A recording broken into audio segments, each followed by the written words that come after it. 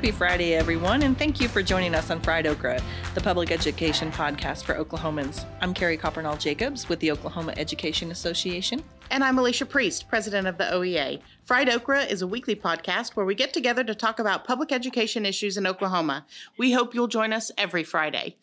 We're starting off this morning with Representative Mark Lawson out from Glenpool-Bixby area. Good morning, Representative.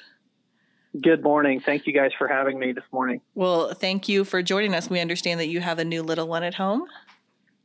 I do.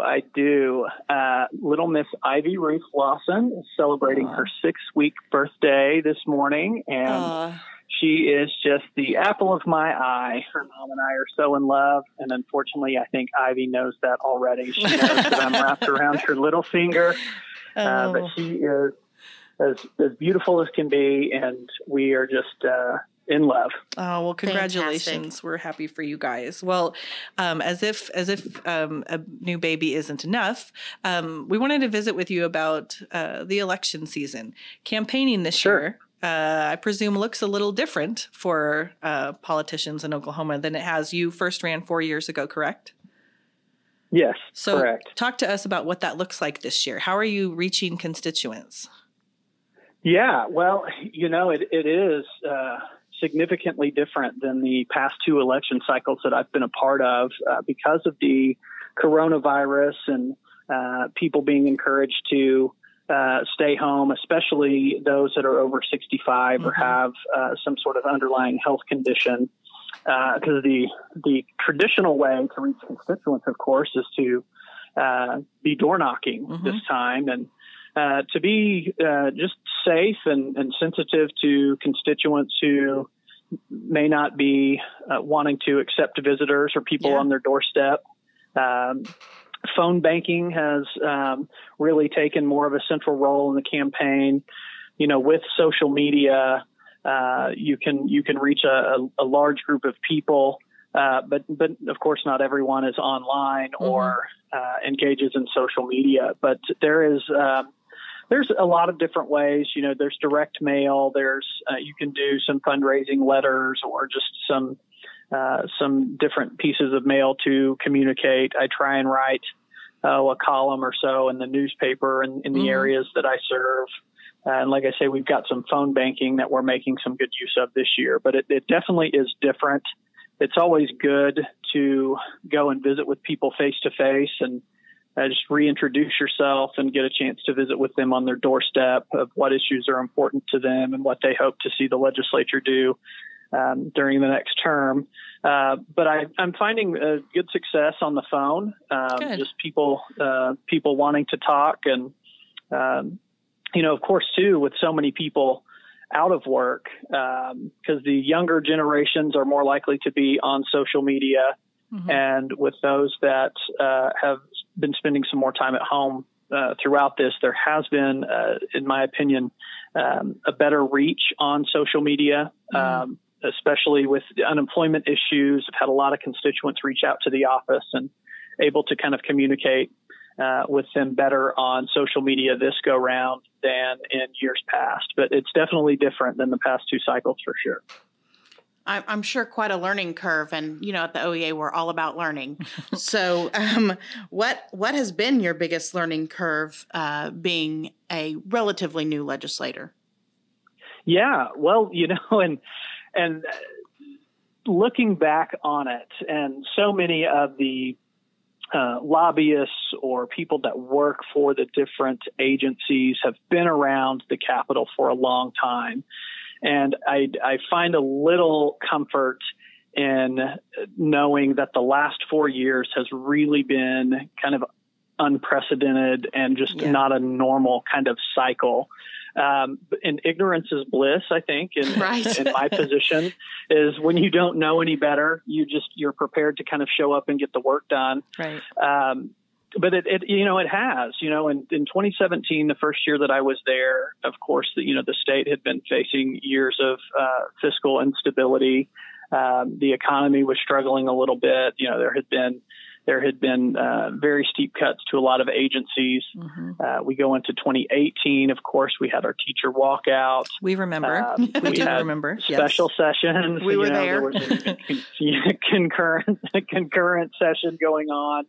2019 was kind of a honeymoon year. I mean, things went fairly smoothly. Yeah. And then, of course, this year with, the price of oil, which is really an international thing, Yes. driving down the price of oil. But then the COVID-19 outbreak and people being out of work, it's been a learning experience every year that I've been there. That is an eventful 4 years. It has, and I don't want to jinx anything, but I've said, I'm willing to see what a boring year looks like. I'm willing to experience that, and but it's it has been definitely a learning experience. I would say, kind of a mantra that I use every day. Is nothing is ever as good or as bad as some people want to say it is. Sure. Now that's not to take away from the hard work that a lot of our advocates and our constituents, of course, but it's all about hearing both sides of every issue. Really looking at an issue, taking a step back, and saying, how is this going to affect the state in the big picture? How is this going to affect my district? What does this mean for my constituents? And with everything, I don't care what it is. There's going to be some good. There's going to be some bad. Right. But just to keep a level head and keep an open door policy too is really been probably the best tool. I would say as a legislator in my 4 years is hear both sides of it. Let someone come and kind of tell their story and give you the details of why something is good or why something is bad. It just makes us better legislators. It helps us to communicate with our constituents who are calling with questions or, sometimes things get out or not all of the story is told, whether it's, whatever form of media it's in, social media, print media. But just to be able to talk to the people that are experiencing whatever it may be, whatever the issue may be, from both sides, so that we can make or I can make the best decision possible for the state and for District 30. So when you think about, it's so much to balance on so many votes that you have to take. What are some votes that stand out to you? What are things that you are proud of? Votes that you've taken? Yeah, I had focused on kind of children's issues, children and family issues. Right. And that was really a big part of why I ran in 2016. The main reason was that the state was just kind of in the fiscal spiral. And I wanted to not sit on the sidelines and point fingers. I wanted to jump in and be a part of the solution. For sure. But my background with Youth Services of Tulsa, Youth Services of Creek County, I was at Creek County CASA, and had worked with Sapulpa Public Schools on a couple of bond elections that they had, I believe in 2014, and hearing from families, the amount of kids that we had on free and reduced lunch, just kind of piecing these things together, looking at that picture that, some of our families are struggling to make ends meet. And then of course, you throw a COVID-19 on top of it, where if they are in the workforce and they lost that source of income, that's even more of a struggle. Yes. And I've wanted to focus on that. I say that really is where we're going to get better as a state. The stronger that our families are, the better our state will be. And speaking to you guys as educators and education advocates, I think that you'll agree that despite all of the hard work that our teachers and our administrators and our school districts do to take care of these kids, if their needs aren't being met at home when they leave that school building, their chance at success, their chance of performing well in a classroom are greatly set back. Yes. And so working on some reform there with our family and with our children. I've done some juvenile justice stuff that I've really kind of spent the last couple of years diving into, working with the Office of Juvenile Affairs and the Oklahoma Commission on Children and Youth. One of them got through, the others got sidelined, but House Bill 1282 was signed into law this year. And that's saying that children 12 and under are not to be put in juvenile detention unless all other options are explored and exhausted. Thank you. And if the crime is just so serious and heinous and the kid is such a threat to himself or others, and that goes into ACEs. For those that are listening, those are the adverse childhood experiences. The very short summary of that is stressful events in a kid's life. And the more trauma they're exposed to, the more cortisol that they have running through their body. That cortisol, of course, stunts brain development, the parts of the brain where we make wiser decisions, better decisions, not just impulsive decisions. And that's really a goal that I've been focused on since I've been elected. I've got some other bills that passed the House and they just kind of stalled in the Senate, understandably so under the circumstances this year. And that's to make sure that no kids under 18 are in adult jails, that we need to put them in juvenile detention for those over the age of 12, but under the age of 18. And just for their safety, a lot of our deputies at these county jails are just not trained to supervise juveniles. Unfortunately, we've had a few instances where juveniles that are separated by sight and sound, which is a federal regulation, have ended up hurting themselves or killing themselves because they weren't being supervised, because that staff is, of course, trying to supervise and manage the other population that's there in the jail. And so anything that we can do, again, to just keep kids safe, to keep families strong, to keep kids at home in loving, safe homes, so that whenever they exit that home, they're in the best position possible to learn, to graduate, to get some sort of post-secondary education, to enter the workforce with some sort of skill or certification to become self-sufficient. I just really feel like it all starts there in the young years. And so I've done several bills over the years that I've either authored or co-authored to kind of advance that cause.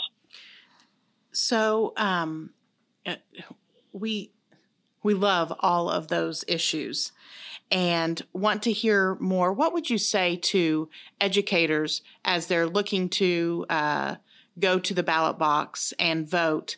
What message would you give them? Yeah, I would say,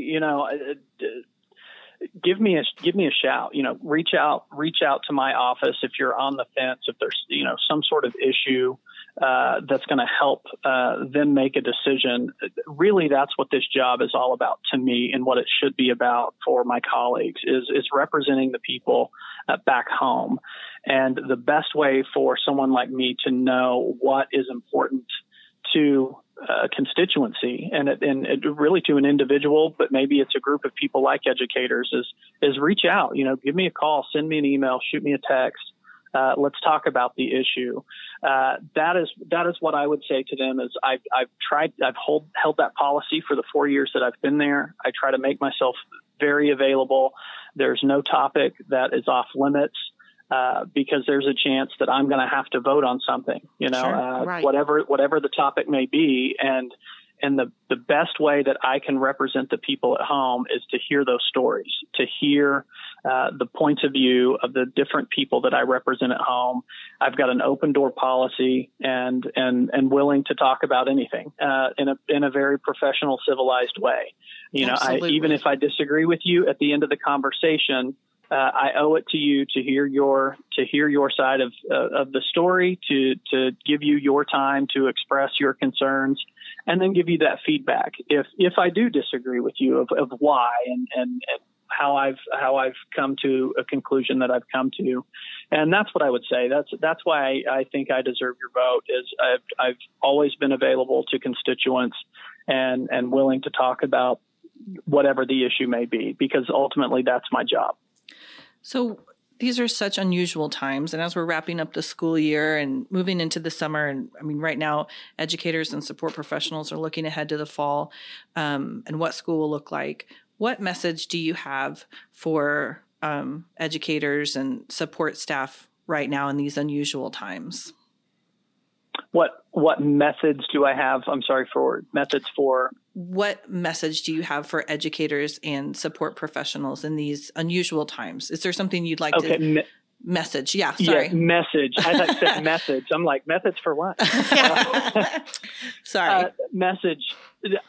I would say that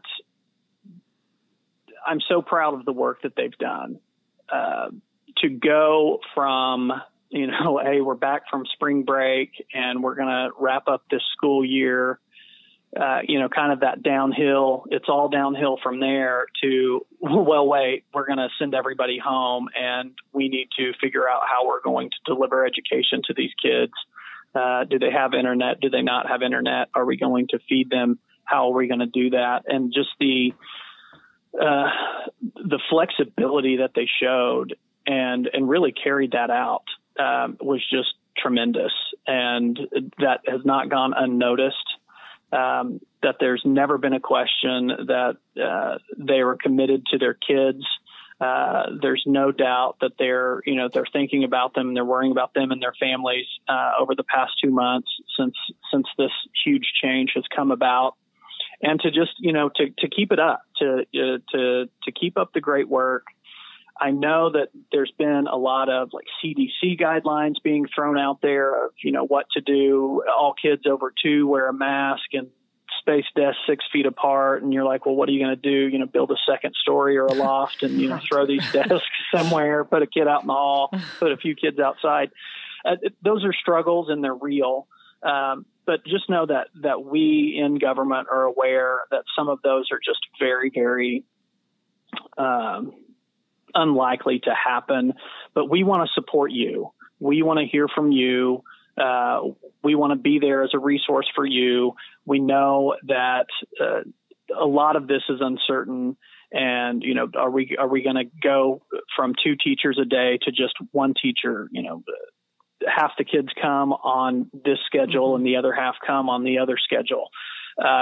There's a lot of uncertainty from us as well. But the best way I think we're going to get through this is to continue to communicate with each other, to please reach out to us with those concerns. If there's anything we can do to support you or to help, we want to know. So keep up the great work. And, if I can do anything to help, please give me a call. Well, I will say from the first time that I met you at a function that we sponsored at a Mexican restaurant in Bixby with a bunch of folks up until today, you have shown yourself to be a champion for kids, and we appreciate that. Well, thank you. Thank you very much. And thank you for taking time to join us, Representative Lawson. We're impressed that you are awake and able to answer articulate questions so well. That was not me at 6 with 6-week-old baby. Yeah, so. Well, if I have anything else that I think I need to, say, I'll call you guys at about 3:00 in the morning. Okay. Ivy usually wants to play. That's awesome. Really a good time for me. So.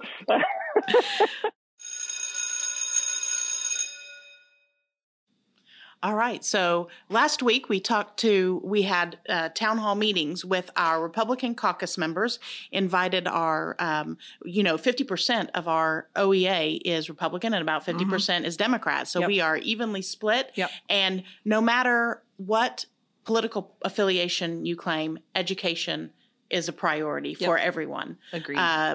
Education policy issues don't know an R or a D or a red or a blue or an independent.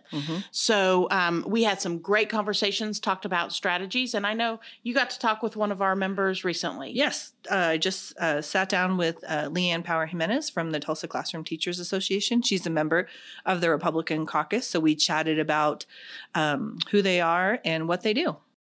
Thank you for joining us. Today we've got Leanne Power Jimenez from the Tulsa Classroom Teachers Association. Thank you, Leanne, for coming and chatting with us. Thank you for having me. I'm excited to be here. So today we're going to talk about politics, but you are a member of the Republican caucus for OEA, correct? Yes, ma'am. So tell me, what is the Republican caucus? What do you guys do? What's the function of the caucus? Because there are lots of caucuses for OEA. Well, the general function of our caucus is to speak about first of all, to come together in fellowship, because across the state, it's not known that you can be Republican and be in public education. What? Right? So that's our first priority. Then we want to also think through, how does what is happening in our state government offices affect what is happening in our schools? Mhm. And then how can we affect that as Republican constituents of our Republican legislators? So let's talk a little bit about the first part that you mentioned. I think that there's a common misconception that if you're in education, you have to be a Democrat, that you're going to be liberal, and that's not really the case. It's not the case at all. And actually, across the state, we're pretty evenly split. Yeah. I know at least in the association, we're Yes. split almost evenly, half and half. Mhm. Across the state, there's probably more Republican educators than there are Democratic educators. The larger cities have more Democratic populations, so Uh-huh. there would be a little skew there. But across the state, we are in a red state, and Right. that means that a lot of your teachers in the classrooms are Republicans. So why do you think that perception exists? I mean, that it seems like it's something that you find in and out of education, both, that people just presume that education is a liberal sector. Why do you think that is? And I don't know. It's surprising to me. Right. It's surprising to a lot of people. I think mainly it's because if you look at the Republican platform, Uh-huh. it's not in favor of public education. Uh-huh. It's very much about privatization and school choice. Uh-huh. But a lot of us have a calling to be in the classroom. Yeah. And when we're in the classrooms on a day-to-day basis and we see what our students struggle with and face, we realize that not every student has a choice to be in a private classroom. Right. And because they don't have that choice, we need to be there for them. And we need to do the things in our classrooms and for them in the other arenas that also affect the classroom, or not affect the classroom, affect them, Uh-huh. their mental health, their ability to eat, and Right, have nutritious foods provided for them. All of those things come together. And when you're in the classroom and see that, then you have to put aside the privatization piece and the Uh-huh. public, the choice piece, Uh-huh. and think about what's best for the child. So also from a fiscal conservative lens, why is it okay to spend money on public education? When you're looking at things from that fiscal conservative point of view, what makes that use of tax dollars a good use of tax dollars? Well, again, if you look at those same students or similar students in the private sector, Mhm. those that have the opportunity, there's more spent on them. Mm-hmm. They're doing better because there's more spent on them. Yeah. Yeah. I look at the private schools around the Tulsa area, and one year I compared the price of private education Uh-huh. to the state dollars that were given for public education. Oh gosh. Right? Right. Do I even need to go there? Right, In right. order to go, and I can't remember the exact dollars per school, but it was an average of $5,000 to $7,000 more Yeah. than what is our state allocation for public students. Right. Imagine what we could do if we had $7,000 more dollars per student in our Oh classrooms. my word. That would be almost double what we currently get. Oh my word. What do you think that is it sometimes hard being a Republican educator out sort of publicly? I think if you knew my character, you would know that I am for public education regardless of what letter stands behind me politically. Right. I do have a lot of friends that I have loyal opposition with, Mm-hmm. who are very much conservative. My own family is very conservative. Uh-huh. I argue with my brother, who put his children through public school, Uh-huh. about why we should pay for public school. So he thinks that, my tax dollars shouldn't go to public education. I'm like, Bill, your 3 children went through public education. So I wander off the question. Do you get guff from your colleagues? Do you get guff from your family? I get less guff from colleagues because my colleagues are all in public education. Yeah. My family, however, Thanksgiving, Christmas, all those get-togethers are, we've learned over the years to stay away from those. Yeah. Sometimes, though, my brother just has to say something just to see if I will respond. But siblings I never also, change. I'm on the board for a couple of other organizations that are very much involved in oil and gas and or the airline industry, aerospace industry. And so when I'm in those areas, I have to think through before I speak, how do I want to address certain things? Right. Because they know I'm a public educator, but I know that they're very much Republicans in general. Right. And so that was categorizing them, sorry. But they are. And so I really have to think through what I say and how I say it before I speak it. And sometimes that's hard for me because I just want to speak. Yeah. What? So what about when you're with your public education colleagues? Do you guys have those back and forth conversations as well about like, hey, teachers are Republicans too? Yes. And if I hear one more time, vote blue no matter who. Oh, I've not heard that one. Oh, all over the place. I'm saying this as a Democrat. I really have not heard that one. I've heard it a lot. And in some cases, that might be true. But if you only apply that principle across every sector of every political avenue that you're in, you're not going to necessarily end up with better leaders in our government. Yeah, straight party voting is not a good idea. Right. Everybody's ballot should be a little purple at least. Right. And you need to think through, I don't always vote straight Republican. I've never shied away from that statement. I always look at the candidate and I look at the issues that really concern me. Right. And then I think through who would be best in that situation. And mostly I'm thinking about the future and the students that are in my classrooms and what would be best for them. Yeah. As best for them as they become the leaders in our society. And I want them to do what's right for our Earth, for our planet, for our universe. Yeah. What would you say to Republican OEA members? Invite them to the caucus? Want them to get involved? Please join our caucus. We meet anytime that there is a state meeting of the Oklahoma Education Association. Anytime there's an opportunity to meet, we do. We want to expand beyond only meeting at times that the state association meets. We'd love to have regional meetings of members across the state. We're not quite there yet because a lot of Republican educators don't believe that they can say they're a Republican educator in public education. Well, that shouldn't be. We're all on the same team here. We are. All for public ed. And it's an election year, so there's lots of work to be done. Right. Well, thank you so much for coming in and chatting to us. We really appreciate it. Thank you. And welcome to Alicia's morning announcements. No matter what time of day that you're hearing them, they're still my morning announcements. So first, I would like to congratulate once again Voices Organized in Civic Engagement. Sorry about that. Voices Organized in Civic Engagement is a nonprofit dedicated to the betterment of the community as a whole. And they have received the Tuskahoma Brown Miller Award for Human and Civil Rights.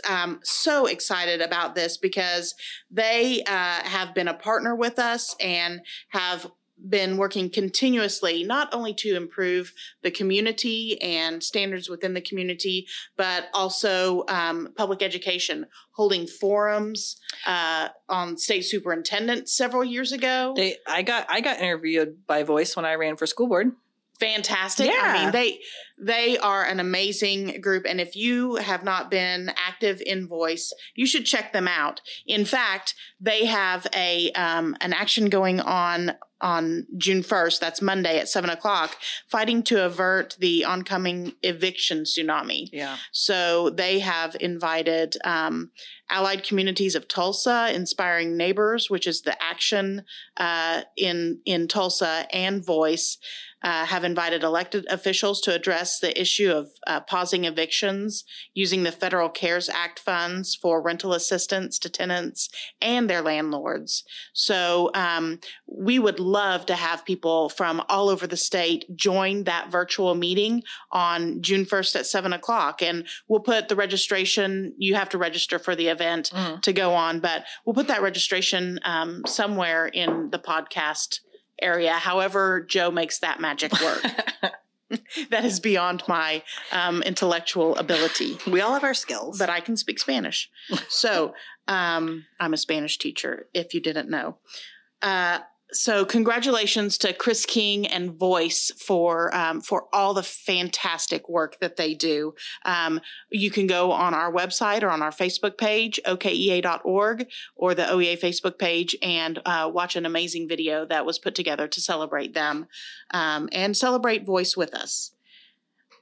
Also last week, we actually that was this week. So many days pass and I've got COVID quarantine brain actually. But we have been holding town halls this week to talk about safety issues and what the concerns are for all of our members, our teachers, our leaders, our administrators, members, our support professionals. And then we also brought in and had a focus group with our new educators of Oklahoma Network, our NEON early career folks. And they really, all the groups gave us some amazing insight into what questions they had, what safety issues they were having. And back to school is I mean, listening in on those is just, there's so many issues. And I mean, districts all over the state are facing so many different kinds of challenges, some very universal challenges. And I mean, it's just a fascinating, overwhelming almost issue of back to school. And when somebody would ask a question, then that would bring up 5 other questions that surrounded the answers. It was the hydra of questions. Oh my gosh. And we partnered with the School Nursing Organization of Oklahoma.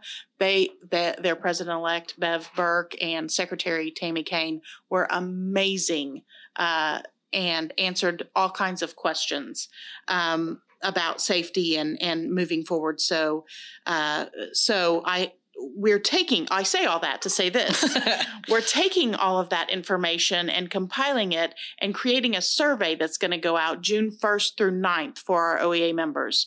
So make sure that you're looking at our emails that come to you and our posts about sending that out, and take the survey and let us know about safety concerns that you have and what ways that we can help mitigate some of those and get questions answered. Yes. So that survey will be out the 1st through the 9th.